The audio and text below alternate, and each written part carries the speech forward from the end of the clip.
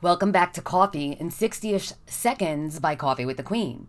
Let's talk a little about the introduction of coffee into the European and global market. This resulted in many impactful changes. When first introduced in England, many wine shop owners opposed it, believing that sales of coffee would result in the decline of wine sales. By the mid-17th century, there were over 300 coffee houses in London, so their fears seemed justified. As people began drinking coffee with breakfast, a second outcome emerged: more clear-headed and alert thoughts. As writer Tom Standage put it, the impact of the introduction of coffee into Europe during the 17th century was particularly noticeable since the most common beverage of the time, even at breakfast, were weak, small beers and wine. Both were far safer than water, which was liable to be contaminated. Coffee provided a new and safe alternative to alcoholic drinks.